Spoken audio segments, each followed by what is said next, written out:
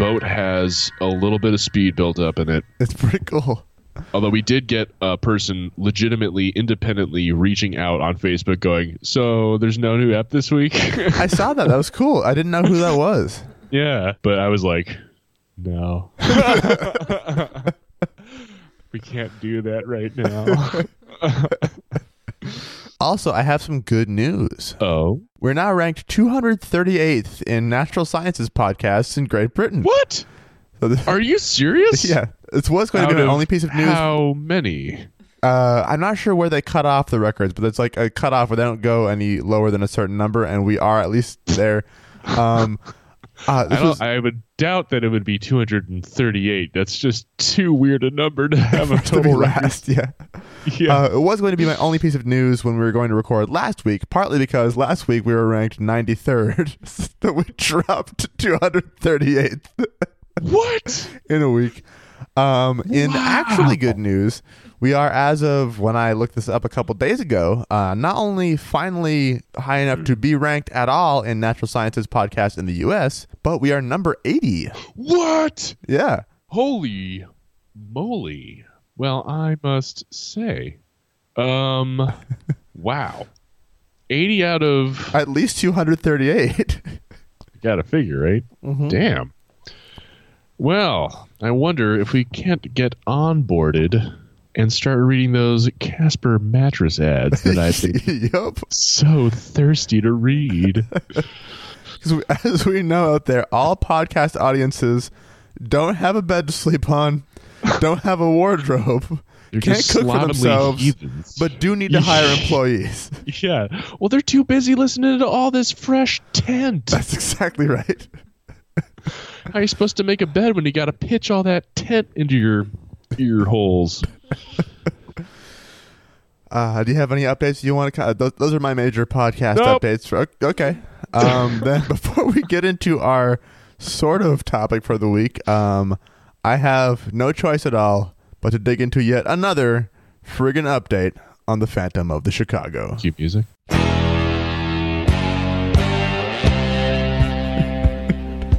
Thank you for reminding me when I'm editing. I often forget. And music. There you go. So everyone's been losing their goddamn minds over this one particular incident, so I feel that I have no choice but to cover it. For clarity, the Phantom of the Chicago is the name we've been giving to the sightings throughout the Chicago area and kind of just generally around Lake Michigan of a giant humanoid flying bat monster with glowing red eyes.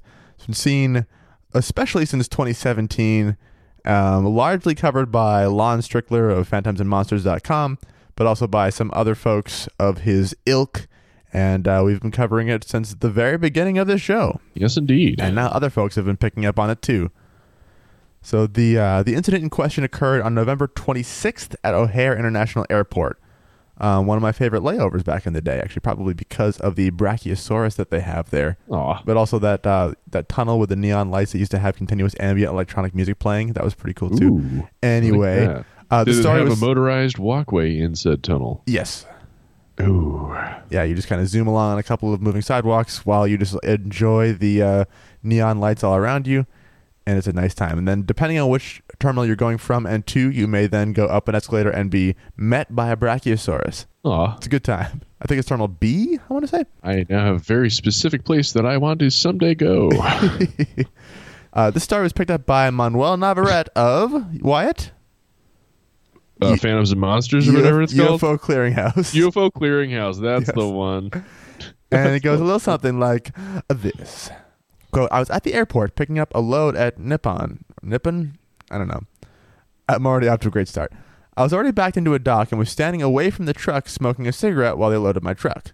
I was looking toward the runways in the direction of the tunnel, and that is when I noticed something that looked like a large bird standing just outside of the fence by the parking lot. Okay. It was not hard to miss because 2 street lamps were nearby. It looked like a person with wings that were stretched out and flapping. I thought it looked like a large bird. Yeah, I don't know. It was walking away from the fence toward the open field and then began to flap its wings and disappeared. Investigator notes. I spoke with the witness via phone and was able to get a little more information regarding the sighting. The witness primarily speaks Spanish but was able to report the sighting with the help of his daughter and her boyfriend. The witness was standing away from his truck as it was being loaded, smoking a cigarette when he said he caught movement out of the corner of his eye and saw the being standing near the parking lot and was illuminated by 2 street lamps. The syntax on that is so strange. Mm-hmm. The witness stated that the creature was about 7 feet tall, using the fence as a point of reference. When I asked him how he was able to be so certain as to the height of this being, the driver stated he has been to this location multiple times, and he estimates the fence to be about 8 feet high. Using the fence, he was certain that the being was at least 7 feet tall. When I asked him how large the wings were, he said at least 6 feet across and black. So it's just the tiniest little wings, like just taking off. When I asked him to describe the being, he said it looked like a demon or a duende, goblin. Oh shoot! Remember off the top of your head what episode we talked about a duende on? It's in the teens or 20s, I want to say. It was pretty early on. Huckleberry. Episode 17 is when you talked about the concept of the duende, as well as Puckwudgies and gremlins. That's and gnomes. A real shiner of an episode if anyone listening has not yet delved into the back catalog. Episode it's worth 17, a jaunt. Huckleberry Hellhound, we call it. I talked about Hellhound. You talked about some great stuff, so worth checking out if you haven't already. So it looked like either a demon or a duende and was solid black. The witness said he saw nothing that looked like eyes, and he assumed the creature might have had its back turned to him. He stated that it walked with a gait like a bird, and that it was flapping its wings as it walked toward the large field that it is by the runways and disappeared into the night. The witness did state that when it disappeared, he quickly did the sign of the cross and asked the Virgin Mary for protection. He put out a cigarette and quickly walked back to his truck. Pretty important detail. Yes. When I asked him why he did that, he stated that he felt a presence that was evil and was convinced that he had seen a demon. When asked to elaborate on this statement, the witness refused to talk about it anymore for fear of it coming back. I respected his wishes and went on to ask other questions about the time, conditions, and if there were other potential witnesses to his sighting. He said that there were others at the same facility, but many were either inside the facility itself or in their trucks. When asked if he had seen something similar before, the witness stated that he had before when he was a teenager back home in Mexico. The witness stated that he saw a solid black-winged creature that was circling an open field that he and other children were playing soccer in. He stated it circled the field and made a loud screeching noise before flying off into the surrounding forest. Then I asked him if he remembered the date of the sighting. He stated that he did not remember the exact date, but a week later there was a large earthquake in Mexico City. For the record, the magnitude 8.0 earthquake that hit Mexico City was on September 19th, 1985. The witness seemed sincere, albeit scared that he had seen something demonic and evil. It is my opinion that the witness is telling the truth. An investigator will be dispatched to do a field observation, and any info will be posted on the site as it becomes available. So, if I'm not mistaken, I believe this was the story that got picked up by other media outlets and podcasts other than ours. Which is just simply not cool. No, unacceptable. Phantom of the Chicago sightings then, unsurprisingly, started coming out of the woodwork. So everyone was primed to have this image in their mind to explain random stuff they had seen. So once more people were aware of, there's some kind of monster people have been seeing, they then had that to run with. Tobias, what's his name, of the Singular Fortean Society, got back on his shit. Lon, of course, got plenty of traction. And wouldn't you know it, all these stories that have been piling up over the past 3 years suddenly started attracting the attention of folks who had previously known nothing about any of it. So in other words, the Phantom of the Chicago phenomenon is a self-fulfilling SEO machine from which there is no escape.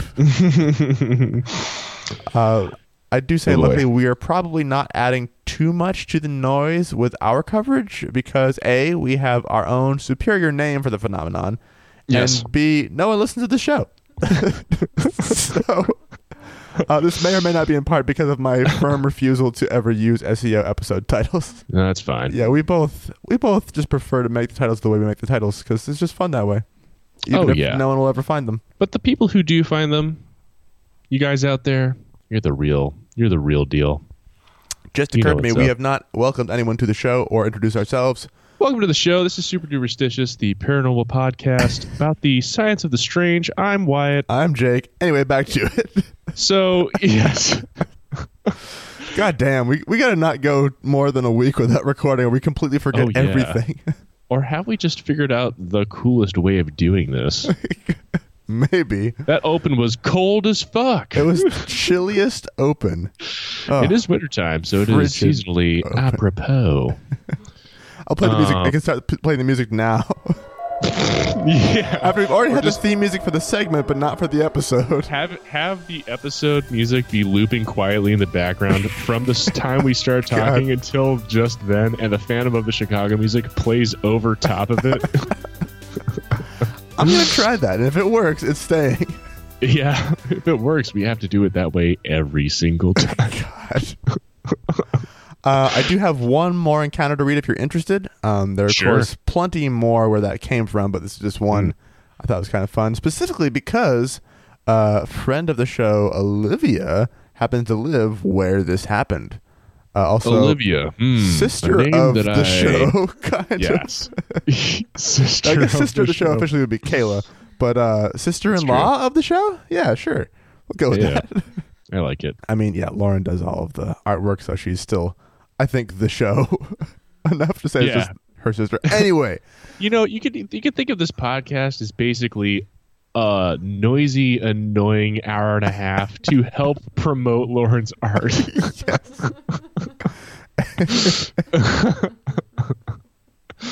But yes, Olivia.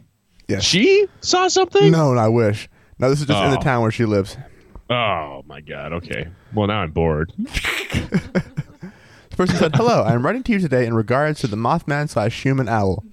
This is DG and JG. We live in the reserve at Hoffman Estates in Illinois, and our apartment complex is next to an empty cornfield and across from Barrington, Illinois. If only it was both things. Yeah, and there's a forest preserve.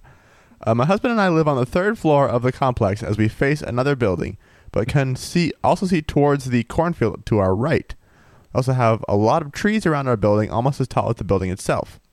Creepers. We would normally go out to our porch every night to smoke a cigarette, and about a month and 2 weeks ago, late October 2019, we went out at about 9 to 10 p.m. We usually leave our phones inside so we can enjoy some chat and gaze upon at the stars, or even see a pack of coyotes roaming around the streets and apartments. Wow. What the fuck? What is the deal in Hoffman Estates? Or sometimes even heading back into the field towards the forest. Keep in mind this field has no crop, so it's empty and you can see towards the street. All right. Well, that specific night, my husband was to my right, and he is taller than me. So I was talking to him, taking a puff, when I noticed something in the pine tree. I believe it is pine behind him. I feel like you should be able to tell if it's a pine or not. You should be able to tell pine. I'm doubting this person more and more. I'm also completely spun out in time. I know the husband's taller and they smoke cigarettes on their porch that is trapped somewhere in like a vortex between crops and non-crops, but they face the building and they can see. I don't even know anymore. Go on with this crazy tale. You notice something in the pine tree behind him, right at the top of the tree, not in between the branches or nothing. Right at the top, in all capitals. He noticed I wasn't paying attention, so he turned around to look, and sure enough, there was what we thought was a huge owl looking out toward the field, then looking back around. So after a couple of seconds, maybe 30 seconds, we started to question each other. What is that? Is that an owl? This thing was pitch black, but its wings and shape were huge. As you can see that from the reflection of the sky, which was lighter. Wait, did she take a picture? No. Okay. Well, they left their phones inside. She said that already. I recall continuing to smoke as we tried to examine this creature looking around. Once we had noticed it, I don't recall it ever looking at us. We were already a few minutes outside before I noticed it, so I'm not sure if he ever looked down at us. I was more focused on the body shape, though. I could see huge, long black wings. We couldn't really see any details as it was super dark. My husband was trying to get closer to the edge to get a good look at it, but we could really just see the long wings and huge shape. Well, after a while, we said, "Yeah, it might just be an owl, a pretty big one for sure." We came inside our complex, which is the roof of the building. Normally, I'm getting more confused about where they live all the time. Normally at night, we could hear the animals climbing on the rails and roof, but our roommate, whose room is next to the porch, states, I need a map, states he always hears something walking at night by his window or above it. But their room is the roof, they said. They sure did. Or whatever. I'm not sure if it's that creature. The tree is right next to us, so he can easily climb onto the building. Right next to us? We thought nothing of it until we read the article about a semi-truck driver who spotted something similar at O'Hare Airport, which is not far from here. Once we saw that, we just stared at each other because we recall what we saw. So now we know we weren't seeing things like this was legit. We sometimes step out for a moment to see if we find it again, but so far, it's been gone. That's our story about seeing this unknown flying human owl. Wow. So, yeah, it was an owl. But now, the idea is out there. People saw an owl in wherever it was that they were, and in Hoffman Estates. And because they had seen that story about the semi-truck driver I read before, they're just primed and ready. They primed right up. Yeah. Man, oh, man. I'm glad you read that other account. So this week, what is our theme, Mr. Shell? Well, to put it simply, we're back on our bullshit. We sure are. We are getting back into some cryptids. Unstructured Cryptids Week. Uh-huh. Do I start or do you? It's been a while. You do. Yeah, it's been a while, but it is in fact you. Okay. Well, having drafted this a little while back, I semi-forget what I even prepared outside of the broadest sense. So this will be new to both of us. Apparently some guy named Wyatt wrote it. Let us begin. So I thought it says Wyatt Shell. Age yeah. 32. Yeah, exactly. Someone's apparently like Sandra Rehan's class. Yeah. There's a crudely drawn house. There's an arrow towards it saying home. I don't know what. All right. So I started to say your age and then kind of ducked out at the last second because I realized I was actually kind of anticipating it too soon. You're not 32 yet. Not 32 yet. It's true. It's coming up. So everyone prepare and send birthday gifts now, please. To some address. Just figure out my address and send them there. There are hints in our various Instagram posts over the course of the past year. You have to find them all. That's right. Exactly. Pull together all the scraps. You'll need a magnifying glass and probably a black light. All right. So I have for you today the story of Xana. Have you ever heard of Xana, Jake, or Xana?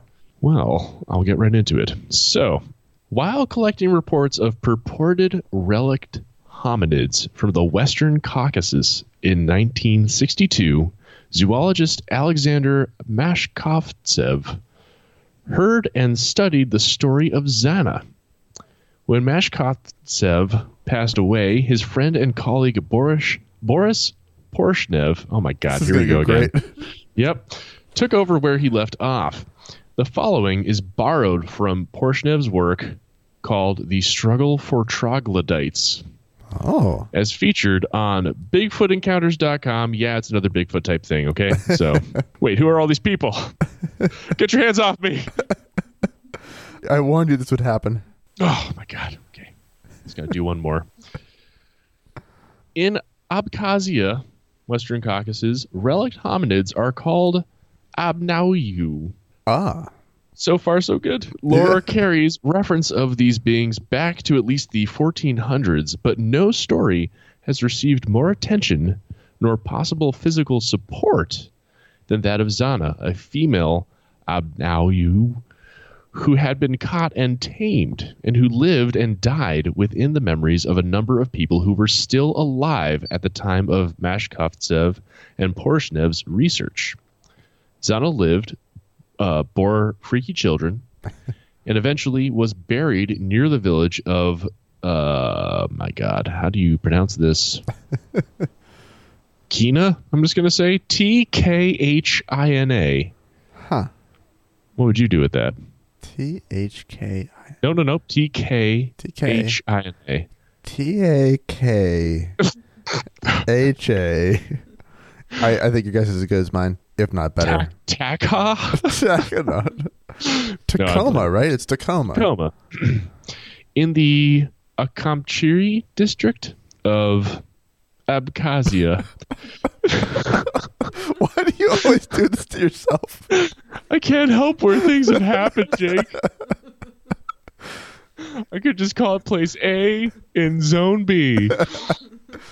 In the 1880s, this is when this is taking place, 1880s or 1890s. So first, her story, then some more recent follow-up on the tale. That is ostensibly the structure of my segment. The manner of Xana's capture is vague. Some said it was not a chance catch. The story goes that hunters, apparently familiar with the age-old technique referred to as mugging, tied her up, and when she furiously fought back, basically just beat her up until she stopped. She had likely already changed hands by sale as a living curiosity when she became property of the ruling prince D.M. Akba, who was the titular head of the Zadin region at that time. Concerningly, I will mention that this name, D.M. Akba, seems to be associated only with this tale. I was trying to sort of corroborate this detail at the very least, and could not find it otherwise mentioned. So perhaps bullshit. Zana eventually fell under ownership of a nobleman named Edgi Ganaba, who visited the region. He took her away, still shackled and chained, to his estate in the village of Tkhina on the Makva River, about 78 kilometers from Sukhumi. So for folks at home, basically, this is all taking place in the mountainous region of modern Georgia near the Black Sea. So just imagine the eastern shore of the Black Sea. There is a mountain range in that area. That's where this is going down. So at first, Ganaba lodged Zana in a very strong enclosure, and nobody ventured in to give her food because, as the story goes, she acted like a wild beast. It was thrown to her. She dug herself a hole in the ground and slept in it for the first 3 years that she lived at the estate. She gradually became tamer, and after 3 years, she was moved to a wattle fence enclosure under an awning near the house, tethered at first, but later let loose to wander about. However, she never went far from the place where she received her food. She could not endure warm rooms, and the year-round in any weather slept outdoors in a hole that she made herself under the awning. So as, again, it's worth bearing in mind, as sort of fanciful as these details are, they were ostensibly, literally, collected from the sort of passed down memory tale of people who actually lived when this was going on. Wow. Villagers teased her with sticks thrust through the wattle fencing, and she would snatch them with fury, bare her teeth, and howl. Her skin was black or dark gray, and her whole body covered with reddish-black hair. The hair on her head was tousled and thick, hanging mane-like down her back. She could not speak, and over the decades that she lived with people, did not learn a single Abkhaz word. She only made inarticulate sounds and mutterings and cries when irritated. But she reacted to her name, carried out commands given by her master, and was scared when he shouted at her. And this, despite the fact that she was very tall, massive, and broad, with big old butt and boobies, story goes, muscular arms and legs, and fingers that were longer and thicker than human fingers, so it goes. It is said she could also splay her toes widely and move them apart from the big toe, or move the big toe independently of them, essentially. So all kind of funky, interesting details. It was Sasquatch. From remembered descriptions given to Mashkovtsev and Porshnev, her face was terrifying. Broad, with high cheekbones, flat nose, turned-out nostrils, muzzle-like jaws, framing a wide mouth with large teeth, a low forehead, and eyes of a reddish tinge. But the most frightening feature was her expression, which purported witnesses said was purely animal rather than human. Sometimes she would give a spontaneous laugh, baring her massive white teeth, which were so strong that she could easily crack the hardest walnuts. So, Zana lived for many years without showing any change, no gray hair, no falling teeth, keeping strong and fit as ever. Her athletic power was, it's said, enormous. She could outrun a horse. She could swim across the Makva River even when it rose in a violent high tide. And seemingly without effort, she lifted with one hand an 80-kilo sack of flour and carried it uphill from the watermill to the village. She climbed trees to get fruit and would pull down a whole vine growing around the tree to gorge herself on grapes. She ate whatever was offered to her, including hominy and meat, with bare hands. She also apparently loved wine and would regularly be allowed her fill, they say, which I imagine just means an entire barrel of wine. Imagine like that one outing that Andre the Giant had that they talked about the number of bottles of wine and different other drinks he had. Oh my God! How much did he wind up putting away? Let me look it up real quick. Please do. Andre the Giant. Oops, sorry. Dusty Rhodes watching Oz. Andre drank 156 beers in one sitting. That's 14.6 gallons of beer, about 55 times more liquid than the average human stomach can hold. I was gonna. What? That's so many beers. It's many, many beers. Which we can assume that somewhere in that same ballpark is the amount of wine that Zana had. Yes. For her quote unquote fill. Yes. Indeed. So the story goes into some more detail about her roaming and simple tool use and various chores she had been trained to do. It also describes how folks, of course, attempted to give her basic clothes, which she would rip apart and pretty much, obliterate on contact. And then, I guess inevitably, we get to the part where she has kids. So Zana, the story goes, was pregnant several times by various men and giving birth without assistance would regularly wash the newborn children in the cold water spring, which would kill them. Jeez. And it wasn't until villagers began to take the newborn babies away from her that 4 children, 2 sons and 2 daughters, were able to survive. They, quote, grew up as humans, fully fledged and normal men and women who could talk and possessed reason. Unquote. The sons were Zanda and Quit, and the daughters were Kadzanar and Gamasa. Apparently all had descendants of their own who have since dispersed. The youngest son, Quit, died in 1954, and his purported skull will come up a little later in my segment. So Gamasa and Quit were both powerfully built and had darker skin like their mother, but inherited almost none of Zana's facial morphology. Quit, who died somewhere between the ages of 65 and 70, was described as little different from the human norm, except he was extremely strong, difficult to deal with, and quick to put up a fight. So again, this is all sort of the story of Zana and her kids.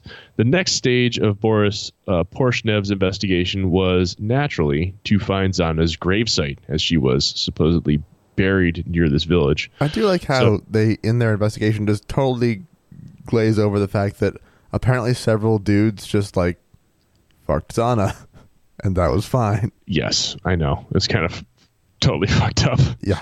Actually. An uncomfortable facet. Mm-hmm. So, in Porshnev's own words, quote, in September 1964, the archaeologist V.S. Orelkin and I made our first attempt to find Zana's grave.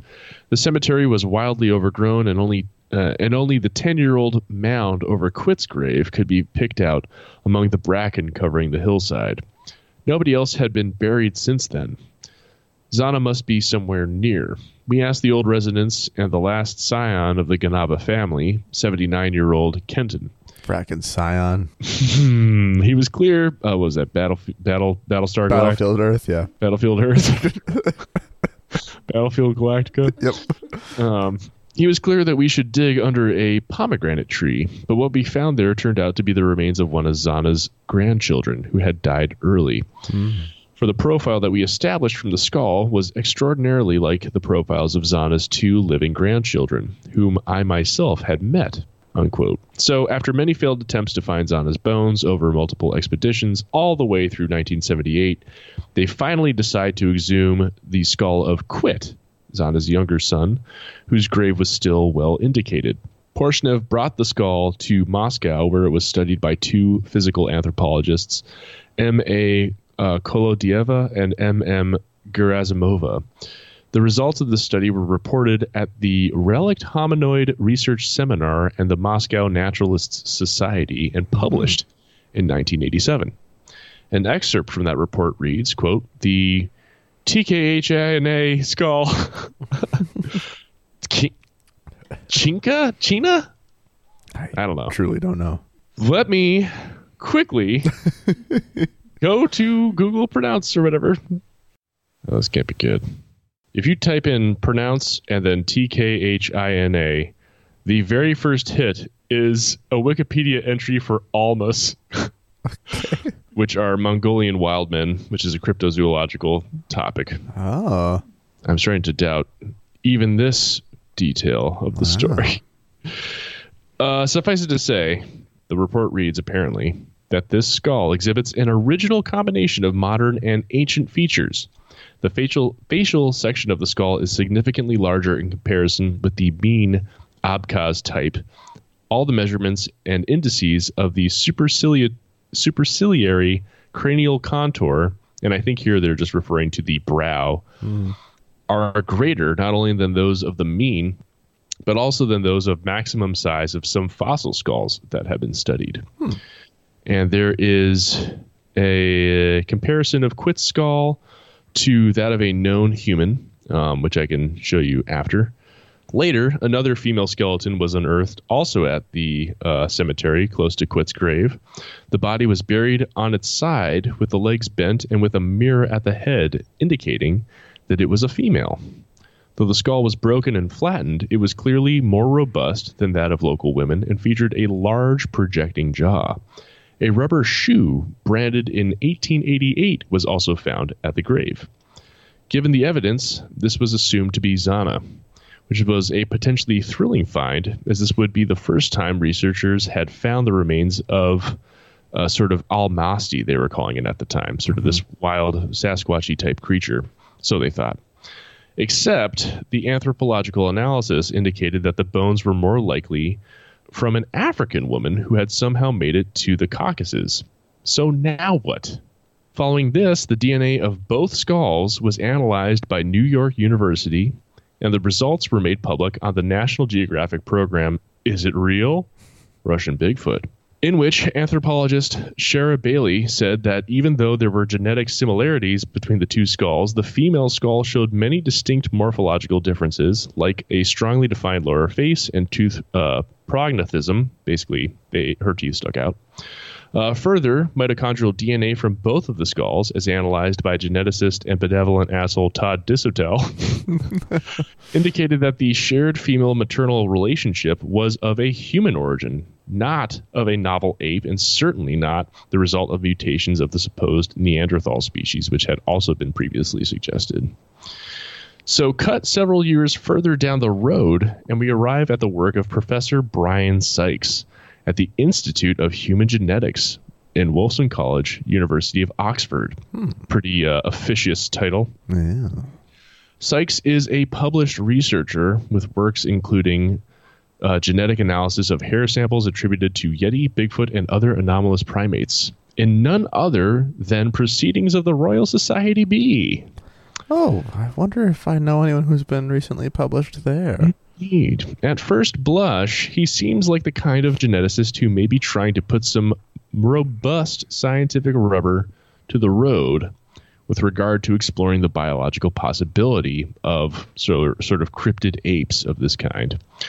To that end, in 2015, Sykes analyzed what are believed to be the samples of Zana's and Quit's DNA, along with samples taken from the saliva of known living descendants. And he found that her DNA, drumroll please. That's, too many drums. Those drums sound like they were conspiring. Didn't say drum conspiracy, please. Revealed that Zana was 100% African, and not only that, but that she was not of any known group. Rather, Sykes believes her ancestors left Africa roughly 100,000 years ago and lived in the remote Caucasus for many generations. I suddenly have the taste of racist bullshit in my mouth. Same.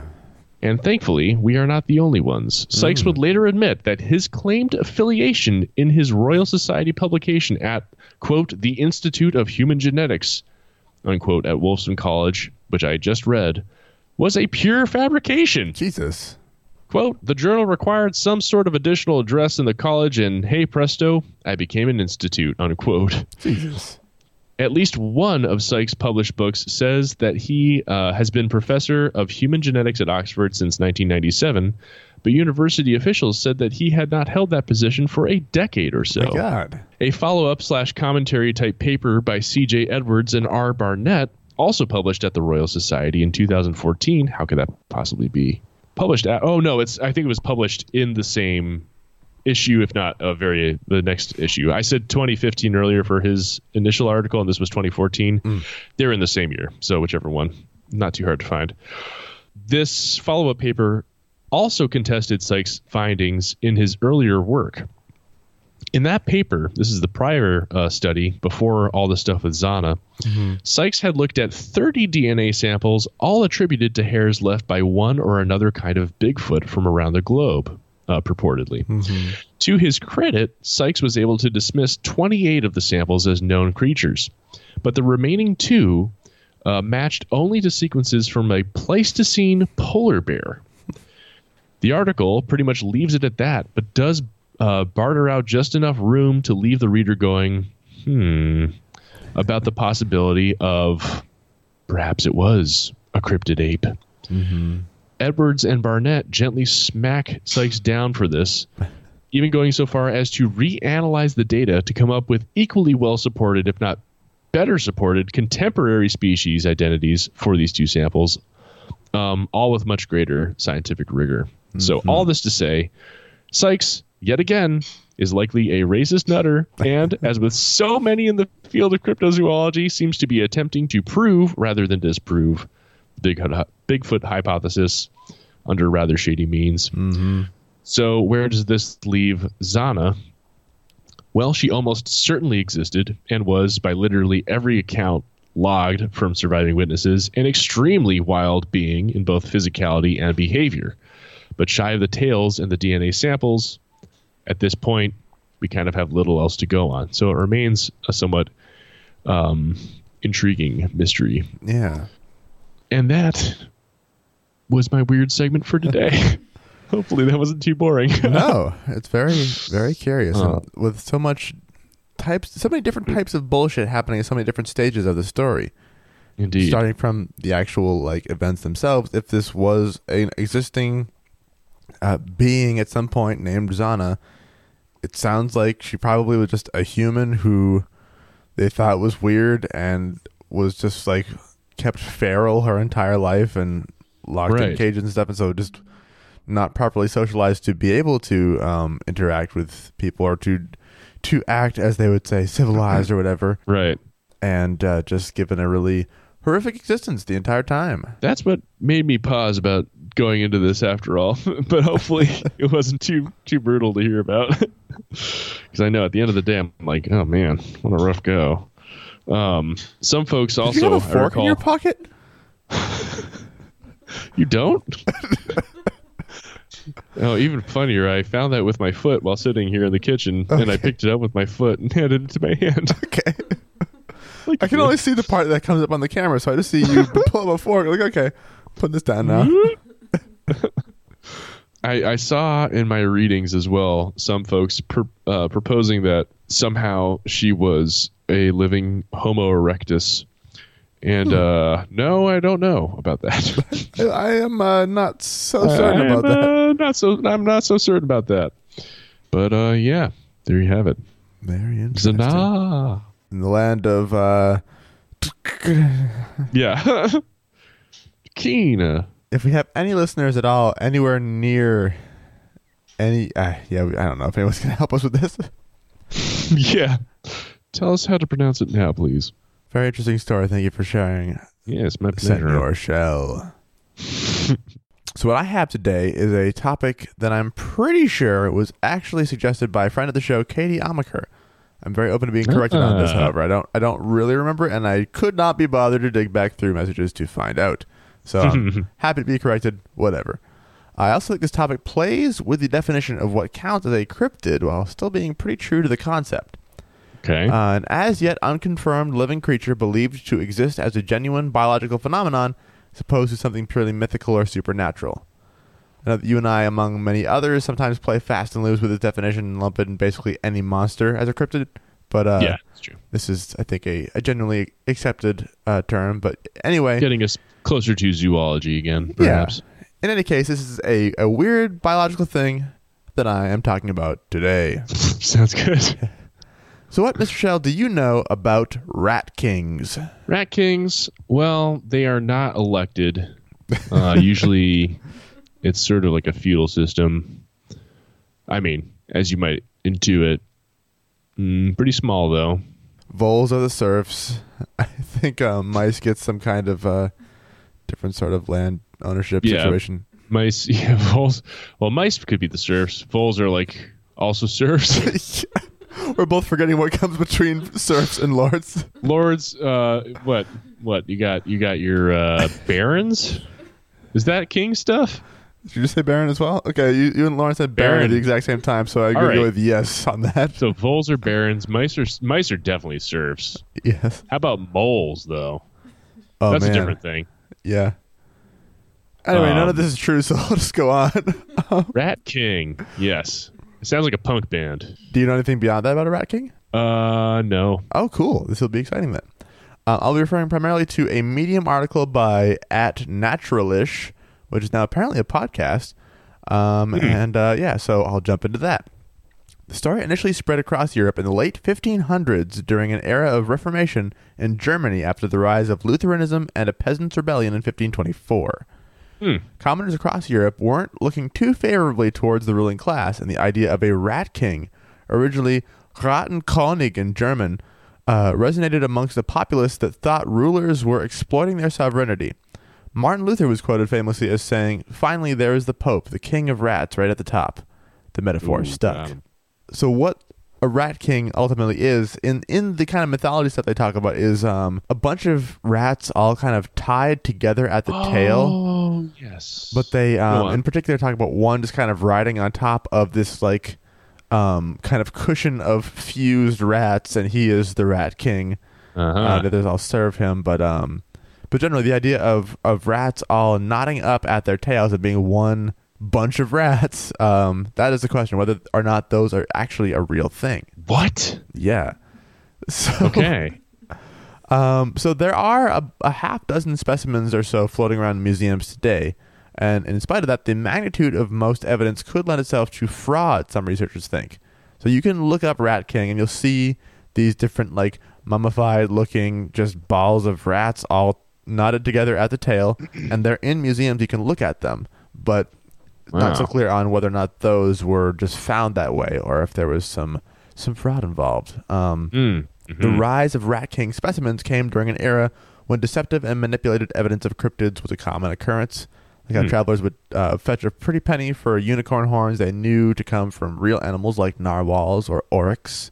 I'm not sure when time-wise this lines up with the Fiji mermaid or stuff like that, but people have been doing this kind of shit all the time. So the article goes on to drive the argument further. Recorded sightings of the Rat King have stalled since the 1800s, with only one verified specimen in 1986 and another in 2005 to keep the story alive. So this raises a major question from skeptics. What's to stop people from knotting the tails of dead rats together and claiming fame? Nothing, really, and many rat experts think this to be the most common case, especially considering that most rats would gnaw off their own tails before succumbing to starvation as a rat king. So, yeah, just saying, rats aren't stupid. They survive very well in many situations, so if they were to become entangled with their brethren, they'd probably just chew off their own tail if they seem like they're going to be stuck that way so they can still live their lives. Seems unlikely that they would all just die together in a big pile. Very much so. Yes, but the article I says, feel like that's not where this is going. Not necessarily. So this says, can we discount all evidence because of a few skeptical scientists, or could they be real? So now let's refer to a short video that I actually have, and I got to remember how to do screen share on Skype. I'm not going to share sound because there isn't really any. There's a little like picture-in-picture looking thing, I think. Start sharing. All right. Are One you? sec. Oh. Cool. All right. So let me go to the link. Describe what you see. I see someone's walking around. They're looking at a path. Oh, there are rats that are all tied together by the tail. These are squirrels. So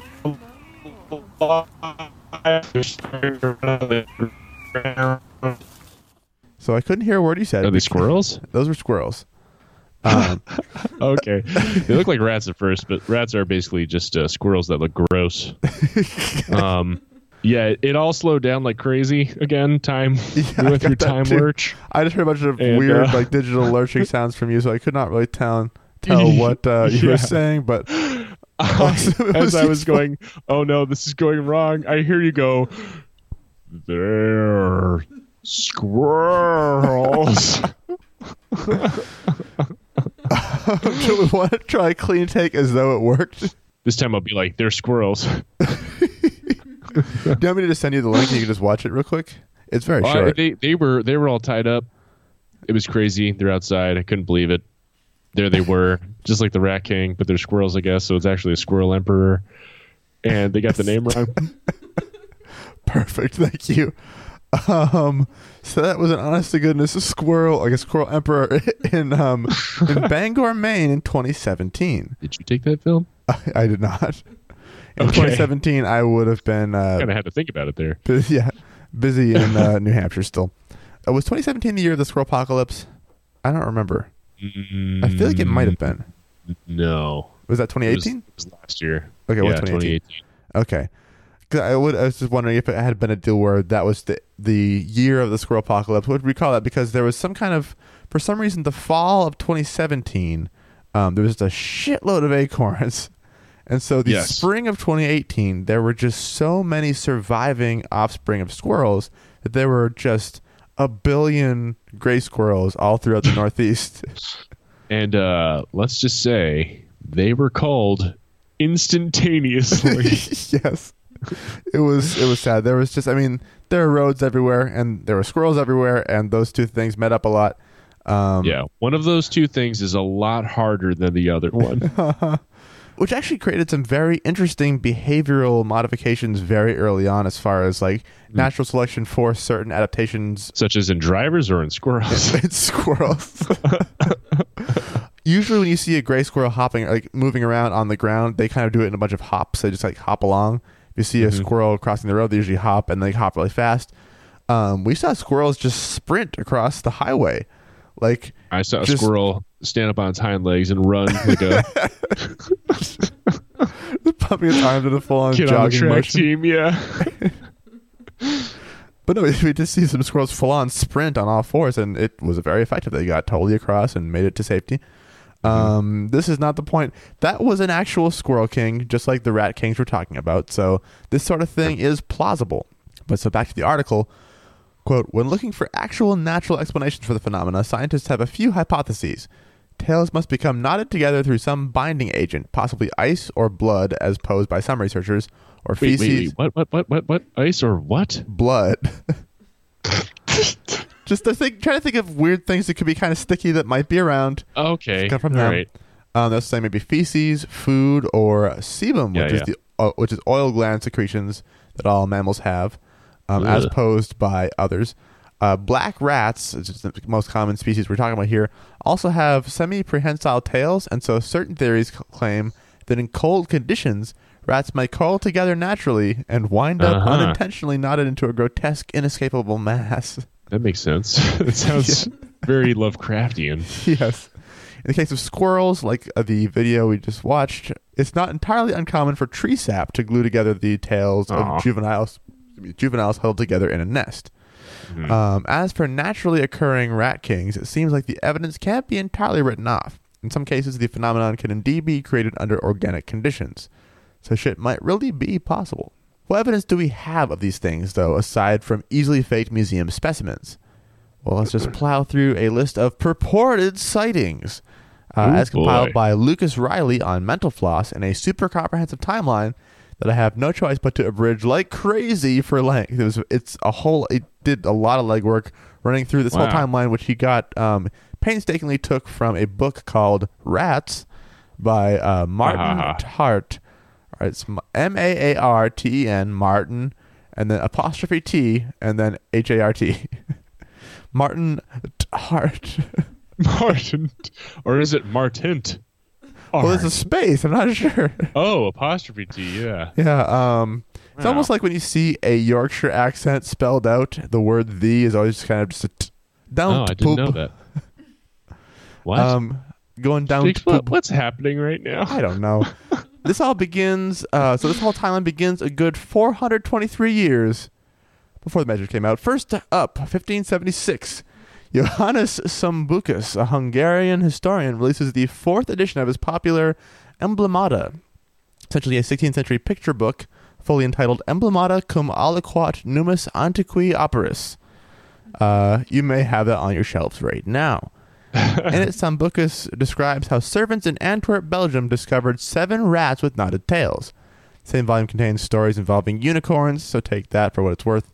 July 1683, in Strasbourg, France, a man named Wurtzen discovers in his cellar 6, quote, strikingly large rats with their tails so intertwined and fused that they could not be separated without injury.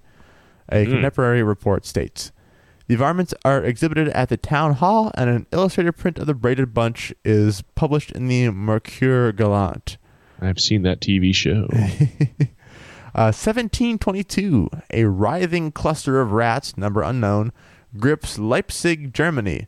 The gnarled specimen is killed, pickled in a jar of alcohol, and paraded through the city. It is later mummified in a private museum. Like any good mummy, it mysteriously goes missing. 1727, in a banner year for rat kings, naturalist Johann Link reports that a whopping 4 rat kings are sighted in Germany. Hart, however, who wrote this whole book, claims that only one of these is mildly credible, the rat king of the quaint mountainside town of Wernigerode, which is said to be preserved by a local count. 1759, a tinsmith in Armstadt, Germany, is startled to find a buffet of 6 snagged vermin near the town market. The discovery becomes the subject of 5 oil paintings, 4 of which were lost during World War II.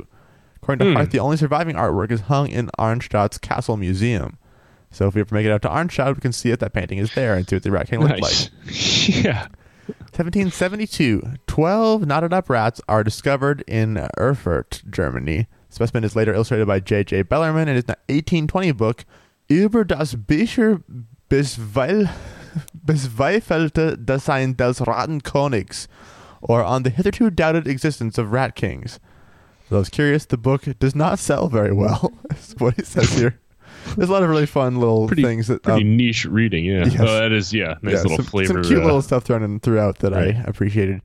December 1774, Christian Kaiser, Miller's assistant, finds 16 snarled rats in Lindenau, Germany, and drags them to an artist named Johann Adam Fausauer, requesting a painting. Instead, Fausauer begins exhibiting the rats to the public for a fee. When Kaiser realizes that the painter is profiting off his discovery, he demands for the specimen's return. According to Hart, the end of the story is unknown, but other reports suggest the dispute led to one of the strangest custody battles a courtroom has ever witnessed. Oh my God. December 1822, a thresher in Dullstadt finds 2 gobs of rats, one consisting of 28 rodents, the other of 14, inside the main beam of a barn. Quote, all 42 seemed to be very hungry and squeaked continuously but looked perfectly healthy, reported zoologist Alfred Brehm. All were of equal and moreover of such considerable size that they must have been born during the last spring. The rats were paraded through town before being thrown unceremoniously onto a dung heap. Oh my God. May 1828. Doing spring cleaning, Miller Steinbrück of Thuringia, Germany finds a scorched clump of 32 rodents in his chimney. The terrifying rat king is today held at Martianum Museum in Altenburg, Germany. May 1829, an artist gets creative with a coil of 8 rats discovered in Flein, Germany. The individuals constituting the king were not arranged in the usual circle, but looked like a bunch of flowers with the tails representing the knotted stems, Hart writes. Today it's preserved at the Stuttgart Natural History Museum. So basically this happens. Well, people at least claim throughout history that it has happened. So it's just such a particular thing to be like, let's do another one of those balled up rat stories. I'm actually going to get into the reason why this would come up as a story. I'll blow through a few more of these. It's only a handful more specific sightings listed here. 1883. It's a couple hundred years more. In an attempt to determine if rat kings are a hoax, German zoologist Hermann Landois ties the tails of 10 dead brown rats together. According to Hart, the results must have been disappointing. Quote, anyone who ties up the tails of dead rats, I have tried it several times, will obtain something that in no way resembles the kings found in nature. The knots are too neat. But Hart does not discount that there may be frauds out there. It was lucrative to own a king, and so people began tying tails together. Kirst Hart, 1915, reports that many such sham kings were exhibited at fairs and similar gatherings. So it's just a thing that people are interested to see. It's so weird. Yeah. It's like, go on. Oh, my God. 1889, 100 years before me, a young rat king numbering 5 or 6 returns up in Obermarden, Zützendorf, Germany. Reports of the discovery make it to England, where in the Newcastle Weekly Courant spreads the myth that, like royalty, the rats were sustained by the charitable contributions of lowlier rodents. Quote from this newspaper, the rats were in the very best conditions, conclusive that astonishingly good care had been bestowed upon them by their more unfortunate rat brethren. So, for some reason, just digging deep into the idea that it's actual rat royalty. People are really stuck on that. Oh, yeah, man. We were just kidding earlier, but now we're like, oh my God. March 1918, the Rat King takes a vacation to Bogur, Java. Not only is this weave of 10 rats one of the few reported outside of Central Europe, it's the only report not to involve black rats, just a different species of rats. So it is notable that it's largely in, like almost exclusively in Europe that these are being reported, and especially in Germany. 1930s, in New Zealand, a cluster of 8 contorted rats drops from the rafters of a shipping office. Clerks beat it generously with a pitchfork and then, also generously, donate it to the Otago Museum, where it now resides. The tails the museum discovered were tangled with horsehair. June 1949, in Berlin, Germany, 3 separate rats are tossed into a bucket on the evening of June 2nd. The next morning, the 3 rats have mysteriously tangled into a knot. Herr Otto Januk, an official with the local rodent extermination department, disentangles the rodents and comes away thinking that it's all a bad joke, or one of nature's weird, twisted miracles. 1955, the Natural History Museum of Maastricht picks up a crowd-pleasing specimen, a 7-strong rat king found in Limburg, Netherlands. Just like 7 strong. Yeah. February 1963, we're almost at the end here. A Dutch farmer in Rookven, Netherlands, hears a loud squeal and follows the noise to a pile of bean sticks in the barn. When he notices a rat, he kills it and attempts to pull it from the pile. He refuses to budge until the farmer realizes that 6 more rodents are connected to the original rat. These 2 are exterminated, and the specimen is later x-rayed. 1966, a man by the name of Wirtz attempts to make his own rat king by gluing the tails of 6 live albino lab rats. When the animals attempted to wriggle free, their tails became entangled in a knot. Wirtz then anesthetized the rats and removed the glue to see if they remained knotted like a pretzel. And they did. 2005, in Saru, Estonia, a farmer discovers a cluster of 16 rats, 9 of which are alive, in a shed, their tails tangled by frozen sand. It's taken to the Natural History Museum at the University of Tartu, where it's preserved in alcohol. It's reported that 2 other rat kings were discovered in Estonia in the 20th century, one of which contained 18 live rats. And there's actually, I have a PDF I'll link to of the scholarly article where this is discussed. So, wow. Oh my God. There's a lot of stories of this happening, and it seems like either it just is happening or people just really like these kinds of stories. There is some evidence there suggesting that it's plausible that it could happen. We saw a live video of that having been true with squirrels. Right. In that case, they're living inside of a tree that has tree sap, and they have very furry tails, so there's something to actually cause adherence to occur. Right. Whereas you have the mostly bald tails of rats that are a little harder to screw up, but there's sticky stuff out there that could cause things to happen. In several of these, they specifically said, there was some other thing present that caused them to get stuck together. In this case, frozen sand. Another one, some horsehair. One case, just straight up glue. Oh, my God.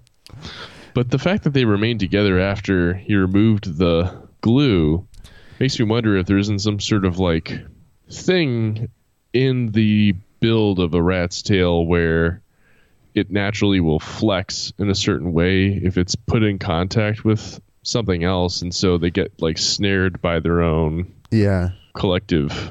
For some reason, say if you like held hands with someone else, your hand would naturally just continue gripping for some reason because it was just designed to do so. So if you wound up doing like a 3-way high five, you might get trapped amongst yourselves.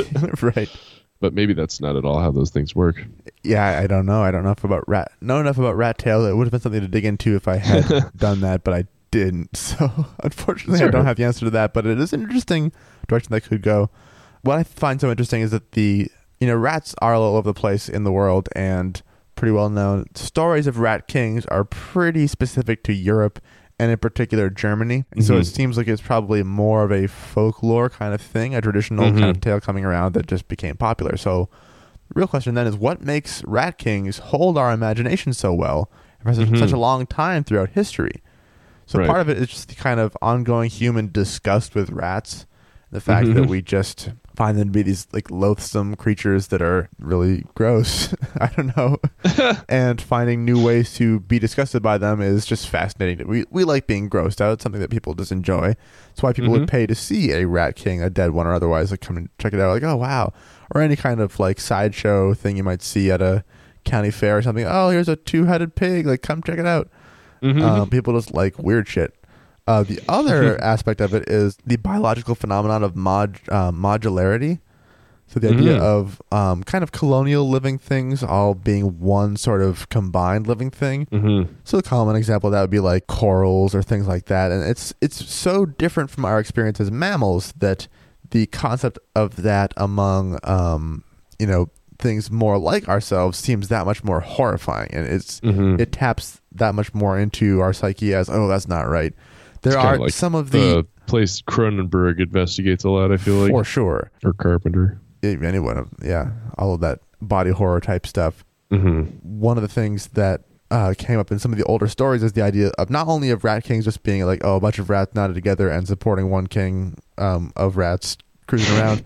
Also, there are some stories where they will all team up together and morph together into one megazord of rats as one creature, which is also nuts. But it does go more into the idea of like that kind of hive mind super creature thing built of multiple, and how that's just weird and gross. Or you can think of like, season 3 of Stranger Things. The idea of a monster being made out of multiple other independent beings coming together that way is its own form of horror that just kind of works on us. So it seems, at least my opinion, is that maybe a rat king or two has happened in the past due to some very strange circumstances. But generally, I think it's more of just a story people like to tell because it's just like, what a weird, gross thing to talk about. Right. And it's possible. Maybe there was one that happened by accident and someone like kept it and showed it off, and then the story just spread. But then, they sort of like provided the template. More than enough. Yes, exactly. A template. That's a nice word for it. Because clearly it was not just the fact that you could get grossed out. Maybe you already just said this, but that people would pay so you could make a buck off of fabricating one of these things. Even more incentive to keep it up. Right. Exactly. Crazy though. I wonder if it couldn't be done. Let's all go ask I have to go. Why you have all that glue? What do you mean? I have to go to my basement. If I remember, I will try before our next episode to look into that question about rat tails and just kind of how, since there is some kind of prehensile quality to them, just how much control they have over them and how they move around, and try and have a follow-up on that for next episode. Because it could be the kind of thing, too, where they get stressed after being incidentally entangled, and that tension causes them to grip tighter, sort of like a monkey and the trap jar kind of thing. And so the more they struggle, the more they attempt to get away, they collectively reinforce their own like rigidity that like causes them to get stuck. What a freaky situation to be in, though. Yeah. That's crazy, though. The Rat King. Man. Which I'm calling a cryptid for the purposes of this week's episode. Yeah, fair enough. I could dig it. Cool. Thank you very much. No problem. Thank you. Oh, my pleasure. And thank you, listeners, for joining us. Yes, thank you all very much. And for long time listeners, thanks for bearing with us while we've kind of been indeed kind of gone for a little while. We're going to be back on it again. Don't you worry. So keeping up, doing this. So hopefully next time you hear us, it'll be, I guess, a Boxing Day special. Oh, should we do boxing theme? Or maybe Feast of St. Stephen kind of theme. St. Stephen's Day, depending on if... St. Stephen's Day. More of a Catholic holiday, I think. Was he the original boxer? I'm pretty sure that checks out. So we'll be talking about exactly that next week, and if it's something else, then I don't know what happens. So we're something in an alternate reality, because there's no way we're not going to talk about St. Stephen, the original heavyweight boxer. And you guys will get to learn more about that at that point. Yeah. In the meantime, thanks for listening. Please check out our Patreon if you want to help support us. Help keep making the show. We have really cool stuff for you there, including bonus episodes, curated outtakes, stickers, merch discounts. Speaking of merch, super cool t-shirts, super cool hoodies. We have everything from awesome artwork by Katie Amaker, who is at after_artist_, and she's done some really cool artwork for us, as well as the beautiful artwork of Lauren, who has done our logo, as well as some other fun tidbits. And say those hi, are Lauren. all... Hello. It's Lauren. She's in the house. Lauren happened. A sweet hello such as that can be bought as a t-shirt. Or hoodie, or we also have posters of stuff. We have Indeed, stickers. We got good stuff. So check that out. If you don't feel like dropping money on our Dumb Old Show, that's okay. We understand that. You can still help us out by leaving a review on iTunes. Yes, indeed. We recently received some, which you already read. So the end. I'm so sorry. No problem. So that's all we got. And thanks guys very much, and we'll see you next time. Bye. Bye.